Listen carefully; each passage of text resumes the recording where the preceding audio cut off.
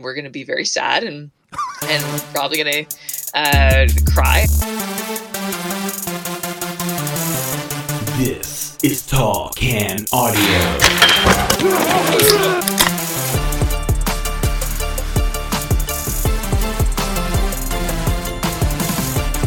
What's happening, everybody? Matt Robinson with you here in our studio in beautiful Bytown, Canada. First day back in the studio. It's actually been a fairly busy one. We're on to this, I think, is session 3 of at least 4 and maybe one more to come. So it's been a busy day back here behind the mic, actually in the studio. Happy to be with you. We're going to do a quick one here with our pal Shrides, who I've been trying to get on the line here for a little while now. She's been in mourning a little bit. We're going to talk about what went down at the Women's World Cup with her. Always appreciate her making some time.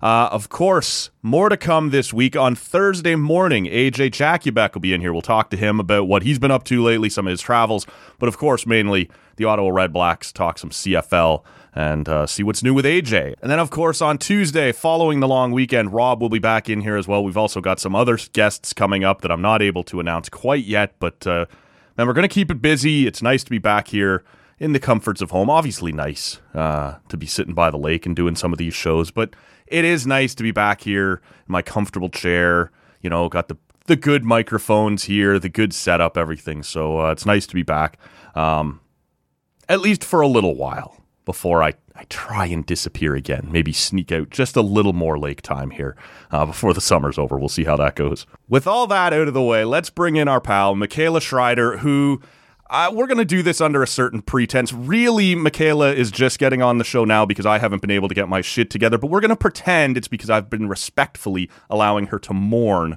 How are you doing, Schreids? Are things okay over there? And that's how we cope. Better, Matt. That's how we cope with I've things. been better. That's how we cope. That's our coping mechanism this week, Matt. I appreciate the time to give me to let me mourn. No one else has given it to you. You've been everywhere this week. Yeah. I've been everywhere. And I'd love to say that this time to reflect and gather my thoughts has, left me a better person and maybe with more perspective on the thing, but it hasn't. And I'm still miserable and this is awful and I hate everything. So I'm in a really good place and I can't wait. I'm sure you and your listeners can't wait to hear from me for the next however long this takes. All right. Nice moody podcast. We like that. Right? Nothing. Do you have some emo music you could intro me with? Like some My Chemical Romance or something? Well, it sounds like you're sipping on a little chemical something over there. What do you got going on today? Well, Matt, listen, it is come as no surprise to you or anybody who knows me. It's been a tough week. And when you are going through a tough time, you want comfort. Mm-hmm. And I wanted to go with a comfort beer today, something I know and love, something that is yield faithful for me. And that is Great Lakes Canuck. This beer is what I think it's honest to God, like, I never give a favorite beer because it's so hard, but it's one of my favorite beers. And gun to my head, I'd probably say it's my favorite beer. And Josh and I just went through our own mystical fridge of magic or whatever we want to call it. And we realized like we have all these, and I'm sure you've run into this. We have all these beers that we get in sampler packs or we get in like packages or we grab at the LCBO. And then over time, there's always like one or two of them that just stays in your fridge and lingers and you don't drink it because maybe it's a little too funky or you're just not in the mood for it.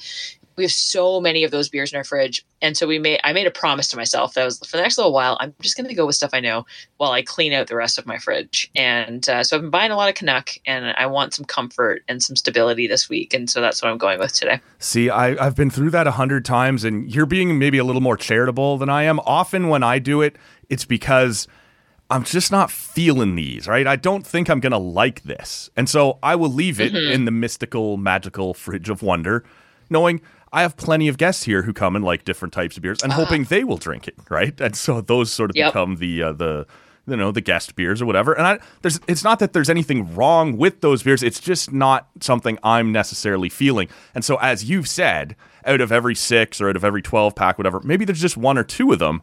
And so at some point your fridge becomes nothing but things you don't really want to drink, right? Like that's all that's left in there. And you sort of have to sit back and wonder, how do I have this much of something I'm not interested in? It sends you down these existential wormhole for their. It does. Yeah. It brings you to some dark places, and I've already been to some dark places this week. So, but that's definitely where we're at with this fridge. Like until I went to the LCB over the weekend and grabbed some. I think it was like Whitewater and Canuck only.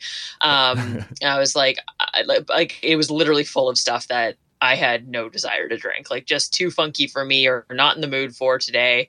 And usually you try to pawn it off on people who come over, and we just haven't had a lot of people over recently. So we do this super fun thing. We have like sample glasses, like the ones that you get from breweries for flights. Yes.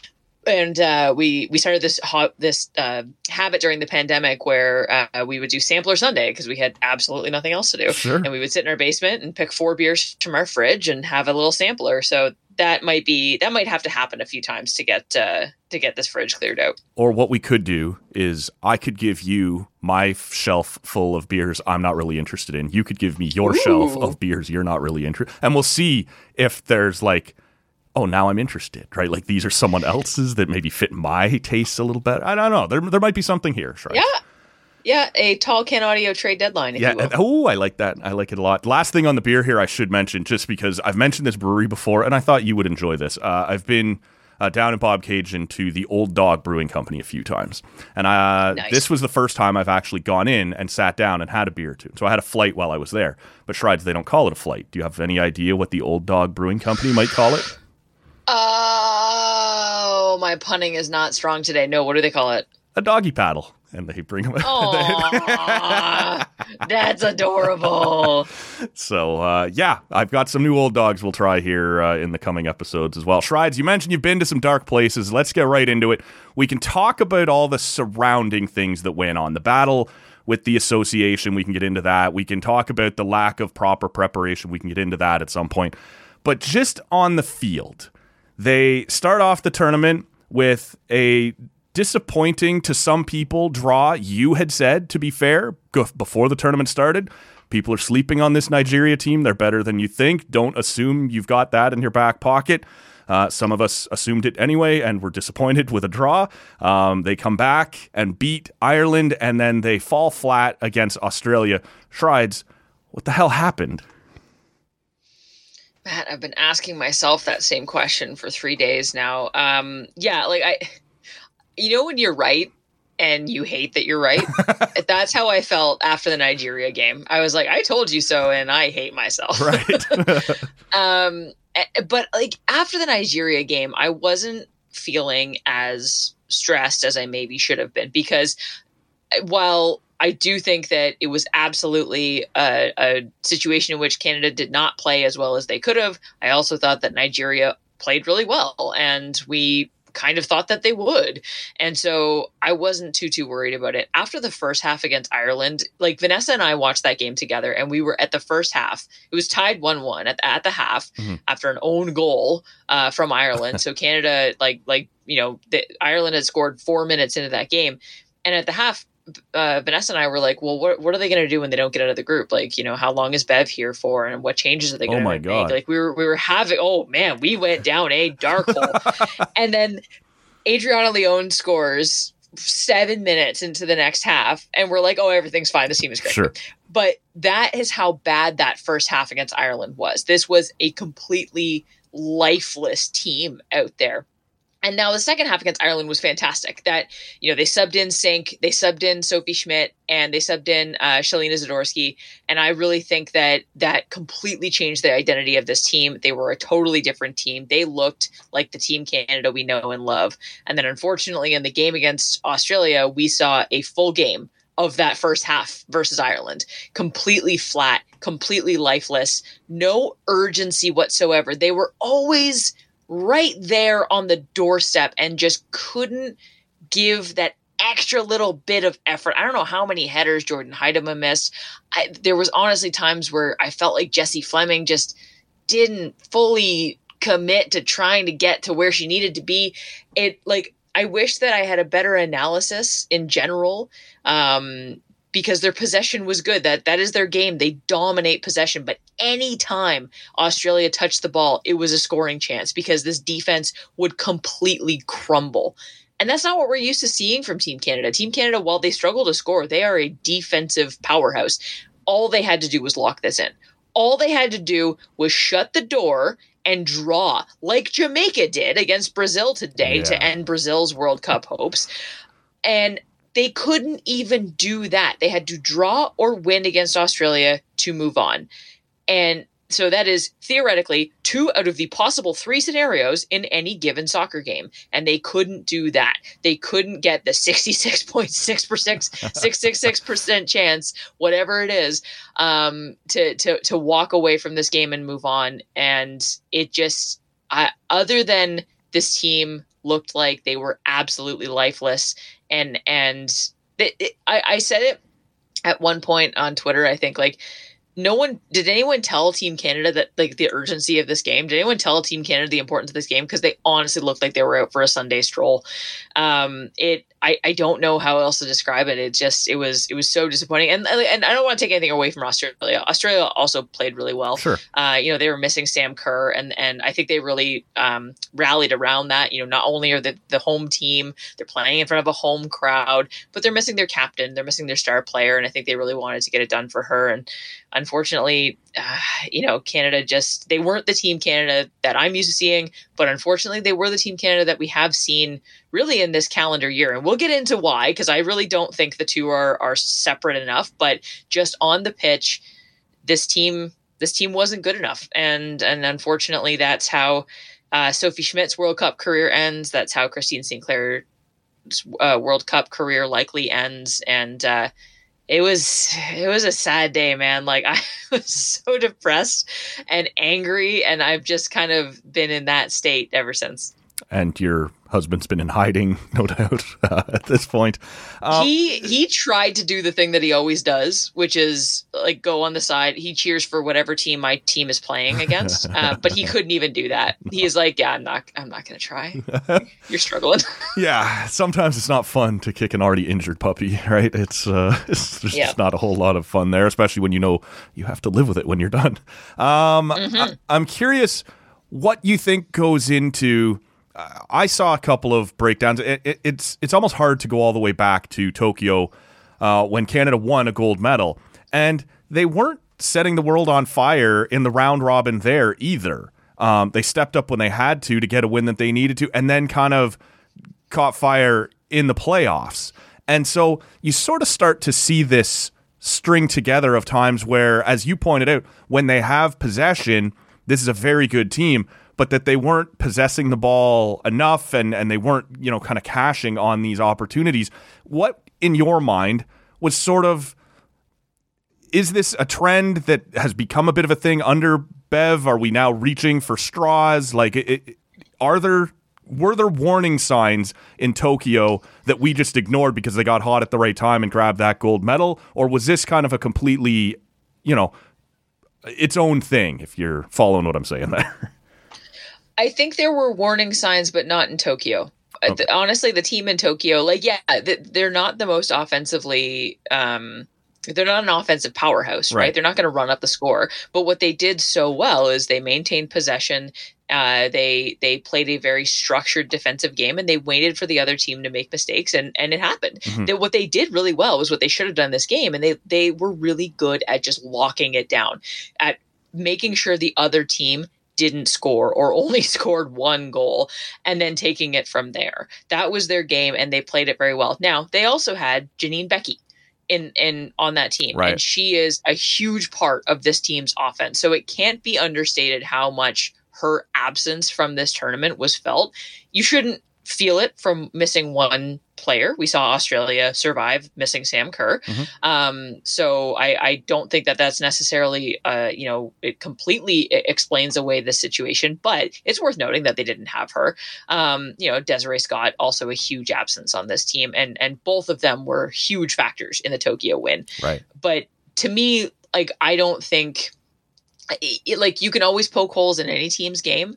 But I don't think you could draw a line from Tokyo to this unless you're really, really searching for it, because although, yeah, they weren't they weren't an offensive powerhouse in Tokyo. They didn't need to be because of the game that they played. And one thing that Bev Priestman and her teams do really well is they must-win games. Right. And that's what they did in Tokyo. They won the gold medal. For me, where the warning signs started to come was the calendar year 2023, was the She Believes Cup, where we saw them come out and play absolutely flat against the States, only win one game in that tournament because they were literally being threatened by their federation with legal action. Right. And just to take people back who may have forgotten, this is the height of the we are fighting right now with...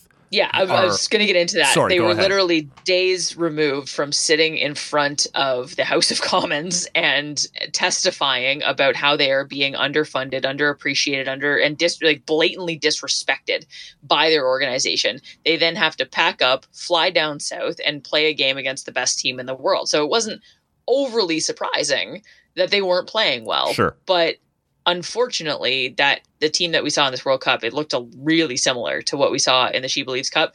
And, it's worth noting, and I'm sure we'll get into it, the She Believes Cup was 3 games. They had one closed-door friendly with France after that. Those were the only 4 games that they played this calendar year ahead of the World Cup. It's not enough. No, it's not close to enough. So why don't we take off from there into some of the things that happened off the pitch?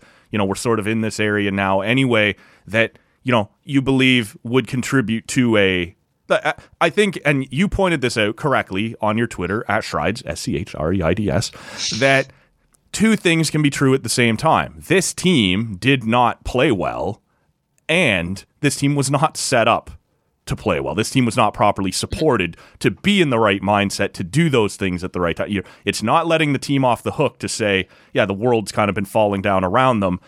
It's possible that they showed up at that tournament and didn't execute. But at the same time, off the pitch, they were kind of being kicked around and not being put in the right situations. How do you believe what's kind of happened here over the last several months, and frankly, much longer than that, between this team and between the association contributed to the performance that they had at this tournament? I don't think you can separate the two. And I saw a lot of people trying to do that and coming at me with oh, that's not an excuse, blah, blah, blah. Again, it's not an excuse. It's a statement of fact. Canada Soccer is not supporting their women's team enough. During this tournament, right before this tournament, they announced that they probably don't have enough money to run training camps in the fall while this team prepares for the Olympics. During this tournament, they announced an interim agreement that the women's team publicly said is not good enough. This federation is not supporting their women's team properly. They had 4 games to prepare for the biggest tournament of many of these players' careers, the biggest tournament in the women's sports calendar every 4 years. This team had 4 games this year to prepare, and it was public knowledge that Canada Soccer did not have enough money to run a proper training camp for this tournament. How can you look at, if someone performs poorly and they were not given the proper resources to prepare for that performance, how do you say the two are completely separate? Right. Of course you're going to perform poorly when you're not given the resources to prepare for that performance. It baffles me that people are separating the two. And what really bothers me is that we look at Tokyo and we look at the success that this team has had really since 2003, when they started this string of consecutive World Cup appearances. Mm-hmm. And we look at all the success that they've had. It has been, and Janine Becky has said this verbatim, they have succeeded in spite of the federation, not because of them, not with their help. And the fact that we are now holding it against this team for not succeeding in spite of their federation, for finally showing signs of a team that is not properly supported, it blows my mind. Why are we getting mad at the team for not succeeding in spite of their federation and rather focusing on the federation for not supporting the team? I don't think you can have a full conversation about this tournament without mentioning what Canada Soccer has or hasn't done, because the two are obviously related. This is preparation for a tournament. How do you expect people to be successful when you're not giving them the resources to do so? Well, and it goes deeper. You can already see the cracks in other places. You'd have a better handle on these specifics than I have, but Canadian women's under 17 team has not exactly been lighting it up lately either, right? Like if you're trying to look into the future and hope that you can kind of paint over these cracks with more talent, there will be players, but there aren't a lot of warning signs that there's this huge next wave of young players coming to back up some of these older players who are getting ready to step away. And how could there be? There's no development league in Canada. There's no funding towards these younger teams. Like, this is a problem. And when we talk about warning signs that maybe go back, I asked about Tokyo. You suggested more accurately it's the She Believes Cup. There's no signs right now that things are about to get better or turn around. In fact, you're about to witness a wave of players start to disappear, and maybe we enter a bit of a dark period here if things aren't turned around in a real hurry. Yeah, Christine St. Clair very accurately described this as a warning sign, right? Like, other teams, other countries are catching up now. That's the other thing about this tournament is we've seen that gap close big time. Like the US finished second in their group. That's their worst performance in a group stage in, I think, the history of the World Cup so far. The other countries, other federations, other teams are starting to catch up, and Canada Soccer is not going to get away with not supporting this team anymore because, again, they were able to do it before, perhaps just because, by the skin of their teeth, and two, because other teams hadn't caught up, but they're catching up now, and you're not going to get away with this anymore. And what's funny is, like, there are still so many teams in this tournament, so many countries where their federations are doing the same thing that Canada Soccer is doing right now. And yet, again, we still expect all these teams to succeed in spite of them. But, Canada can't get away with this anymore. The gap is closing. We're starting to see this trend of the younger teams not doing as well because the gap is closing there too. Yep. So we need to start seeing some support. We need to see this team be treated much like the men's team, given equitable support, given proper resources to come into these tournaments. And yeah, I think that the women's league being formed here in 2025, I think is going to go a long way.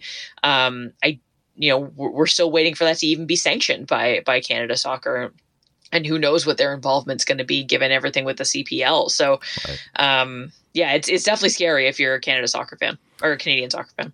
I just, like, even the men who got far better treatment and far more attention going into the world, they're also saying, hey, not good enough. Like, this is a mess. No. Right? So, like, exactly. If they're getting that much more than the women, and even they're going, hey, get your shit together, man, this is a mess that needs to be cleaned up in a big way. And, the spotlight is on Canada Soccer now more than it's ever been because of the women winning that Olympic gold medal, and then the men qualifying for a World Cup. All of a sudden, you have more people watching soccer in this country than ever before, and you're kind of looking at it going, wait, our organization's kind of a joke. Like, how did either of our teams manage to kind of crawl up and get anything done? And then as soon as you pull back the curtain, you see that it's just in shambles behind the curtains.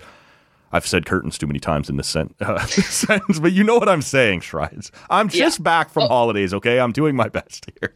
That's okay. We're all in a rough spot this week, Matt. Yeah, well, that's exactly it. Like, Canada Soccer's kind of been able to hide behind this for a long time, and now with this many eyeballs on them, they're not able to do that anymore. And full credit has to go to a lot of the women's players who, while preparing for the biggest tournament of their lives, were sitting in front of a parliamentary committee testifying as to why their federation is not supporting them. Meanwhile, probably based on the responses that I've had on Twitter calling out Canada Soccer, I can only imagine what Christine St. Clair, Janine Becky, Sophie Schmidt, and Quinn have had to go through in the last few months, because there are some ill-informed people out there with very strong opinions about why this women's team shouldn't expect to be properly supported. So with all of that going on, you're then also having to, train and get ready and prepare for this tournament. So it's so unfortunate, because I think people love this team so much. And, we have the greatest international goal scorer of all time on our team. She is Canadian. Her name is Christine St. Clair. And we just sent her off in her last World Cup game, in her last World Cup tournament, in the worst way possible. And it breaks my damn heart. It's so depressing when you sit back and think about that. Well, and it's interesting, if we circle back a few minutes, you sort of pumped the brakes a little as you said, possibly Christine Sinclair's last World Cup. Is that your own wishful thinking, your inability to say that might have been her last Olympic game? Is there reason to believe she might have another 4 years in her? What do you think's next for Christine Sinclair? I just never want to say anything because we'll never know. She's never going to tell us what's next. She's never going to tell us, hey, I'm retiring. Hey, this is my last tournament. She's just going to go. Right. She's just going to disappear. She hates the spotlight. Like she said, this likely her last World Cup. She never used the words, the full words. I believe this is my last World Cup. She said it's probably or likely, or she always used that verbiage. So I just want to stick with what she's saying. Sure. I want to be consistent with her. And you know, I don't know how much longer we'll see her on the team. Paris 2024 is not that far away.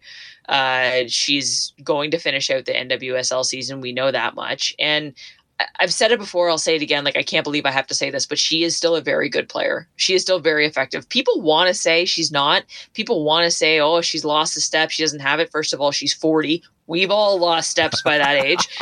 And second of all, like, we're comparing her to I'm 34 years old. I have lost several steps. We compare her to her previous self, the Christine Sinclair of 5, 10, 15 years ago. That player was literally the best player in the world. Right. Of course, she was scoring at a historic pace. Of course, she's not going to be doing that. Right. But she is still a very effective player. She's still scoring consistently for the Portland Thorns. And when she's not, she's still contributing to play and she's still helping other players score. So I think, like, I haven't seen enough from Christine Sinclair for me to go, oh, yeah, she needs to hang him up. Although a number of men on Twitter who don't watch women's soccer but only watch these 3 games have seen that. So it's worth noting. You should check, their opinions as well. Sure. But I personally have not seen enough from her to say, oh, she should definitely retire. No, I think she still got it. And I think that she should play for as long as she's still got it and as long as it's making her happy. And if that happens to be until 2027, I'm very much okay with that. As long as it continues to make strides happy is how long. Exactly. I am the main character. Yeah, of course. Sinclair in or out, what is next for this Canadian team? You've suggested, or you mentioned that they've already said that possibly some fall training camps are in jeopardy here. We are now only about a year away from the 2024 Olympics. You will be going into that as the defending gold medalist. Doesn't seem like a great time to be skimping on the practice time or the million of other, things that Soccer Canada is skimping on. What's next for the team in terms of their preparations, when we might see them in competition again? What's coming up on the calendar? So they have 2 Olympic qualifying games against Jamaica coming up in September. And those are actually taking place in Toronto. I believe, I'm just going to double check the dates. I know one is the 27th of September. So you're checking your hotel reservations? Is this the... Oh, absolutely. I'm going to be there. Yeah. So we got September 18th and September 26th, both in Toronto, both against Jamaica. Those are the Olympic qualifying games. And already, I think it's fair to say we're all pretty concerned about those games because today, and we saw Jamaica draw against Brazil and boot them from the World Cup. So this Jamaica team, they have one of the best scorers in the world right now in Khadija Bunny Shaw. And like, as we've seen from Canada, I don't know that they've got what it takes to beat Jamaica right now. So are they even going to qualify for the Olympics, I think is a huge question. And Canada Soccer has publicly stated that they don't know if they're going to have enough money for fall training camps. Again, the women's team is going into these qualifying games without proper support from their federation. So if they don't win, it won't be overly surprising. And then where do they go from there? They quote unquote don't have the money to run camps. So there's a ton of questions looming over this team, none of which are their own fault, which really sucks. Yeah. Well, and like we've seen it before in other sports, when you fall out of Olympic qualification, you kind of go into this black hole of, okay, we start over on everything, right? Like at this point, there's at least a year where we have nothing to compete for because we're not going to the Olympics. Then you start thinking about the next World Cup and circling into that. But man, that idea of the defending Olympic gold medalist not even qualifying for the Olympics would have been unthinkable not that long ago, and now here we are sitting with it as a legitimate possibility. As you said, Jamaica knocks over noted soccer slouches. Brazil, I guess, is not. It's a reasonable win that Jamaicans have just pulled off here, and they're coming, right? So I don't know. Can we hope for it to be really cold in Toronto in late September? Maybe that helps a little or something, but it's a dark spot right now. It is, and you know, people will use this. You're right. Like, there's a potential for it to be a really dark period if Canada doesn't qualify for the Olympics, and people will use that as an excuse not to support this team. Mm-hmm. In my opinion, it's the exact opposite.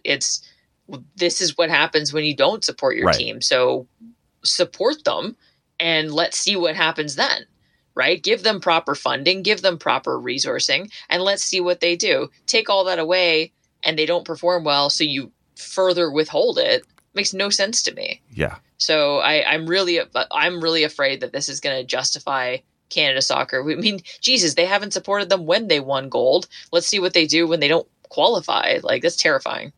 I probably don't need to ask this question, but I'll ask it anyway. What's coming up on She's Got Game this weekend across the TSN radio network?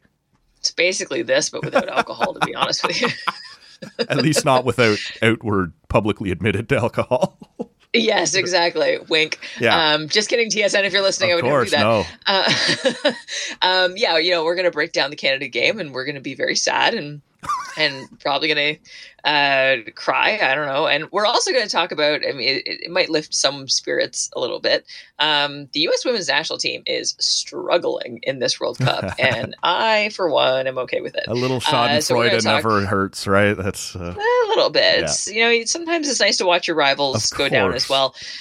Got a couple of big round of 16 games coming up this weekend, so we'll set those up, including the U.S. versus Sweden, which I am very much looking forward to, because if you've watched the U.S. at all in this tournament, I said it from day one, I said it from the first game against Vietnam, this team is not winning this tournament. I would be surprised if this team beats Sweden in the round of 16. They are not playing very well, and so we're going to also talk about that to try and make Canadian soccer fans feel a little bit better. That's right. Our second favorite team is whoever is playing Team USA in most things at this Anybody point. but America. Right. I guess maybe I should just ask you, what is your, I know you were upset at Game 1 being a 10:30 p.m. start. The next two games for Canada were a little easier. Have you allowed your sleep patterns to sort of return to normal now, not being tied to Canada, and you just sort of watch what's on when you get up, or are you still doing some crazy stuff over there for certain matchups? No, I'm still exhausted, and I haven't stopped, and I'm not gonna. The U.S. plays Sweden on Sunday at 5 a.m., so I will be getting up for that. The England plays Nigeria Monday at 3:30 a.m., so I will be getting up for that. Oh my God. Oh yeah. I'm not done. I'm nowhere close to done. And I was talking to Vanessa today, and she was telling me that the schedule for the round of 16 was kind of based on the U.S. finishing first in their group, because they would have been playing at 10 p.m. Eastern time on Saturday night, which is 7 p.m. on the West Coast. Yep. And they did not finish first in their group. They finished second. So they've got this crappy start time now for their country. Well, I saw the same thing, and this was only from Fox Sports' perspective of like how pissed they were at how the team has performed, because it's thrown off all these, like you said, 10 p.m. over in North America, not bad for a tournament in Australia. You can get some viewers there. At 3 a.m, not so much. And so not so much. Yeah. So yeah, I'm still watching it, and I'm not getting up for every single game, but I am getting up for most games. And now that we're into the elimination round, I think it'll probably be even more unhinged. And yeah, I'm very tired. I've become way more dependent on caffeine than I normally am. And in addition to being tired, I'm also sad now. So it's been a really great week for me, Matt. I'm thriving. Yeah, you're in a really good place. Just thriving. We're worried about you, but we're thinking about you. Follow me for more self-care tips. Yeah, it's going to be okay, Shrides. We're going to get through this together. Thank you. I appreciate you coming on and talking us through this, because I was fairly baffled with the entire thing, just watching it unfold in front of me. I've said 100 times on here, I'm not an expert in soccer, men's or women's, but that didn't look right. And I'm glad you were able to explain to me what I just saw. It had a what car you saw crash was quality. sadness. Yeah.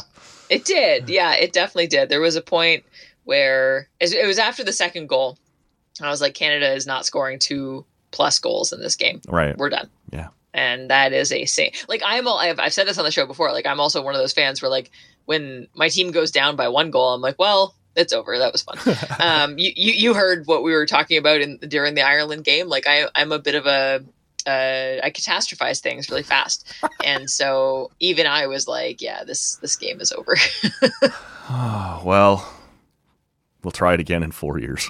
Hopefully. Yay! And in Paris, maybe. No, it's September. We got to start in September. In We'll Toronto. try again in September. I will be there for what it's worth. I'm going to at least one of those games. So we'll see if your therapist is going to allow that. She may advise you to distance yourself a little bit for a little while. Got some notes for her. All right, we'll wind this one down here. Thank you so much, Strides. I appreciate it as always. Thanks for having me, Matt. And thank you all for listening. Don't forget, on Thursday, AJ Jackiebeck will be back on the podcast. We'll talk a little CFL, speaking of things that are hurting Stride's feelings right now. And we'll see what else AJ's been up to. Thanks so much for listening. We'll catch you all next time. The hell is that? Number one bullshit. Oh, number one bullshit. Why are you so pissy?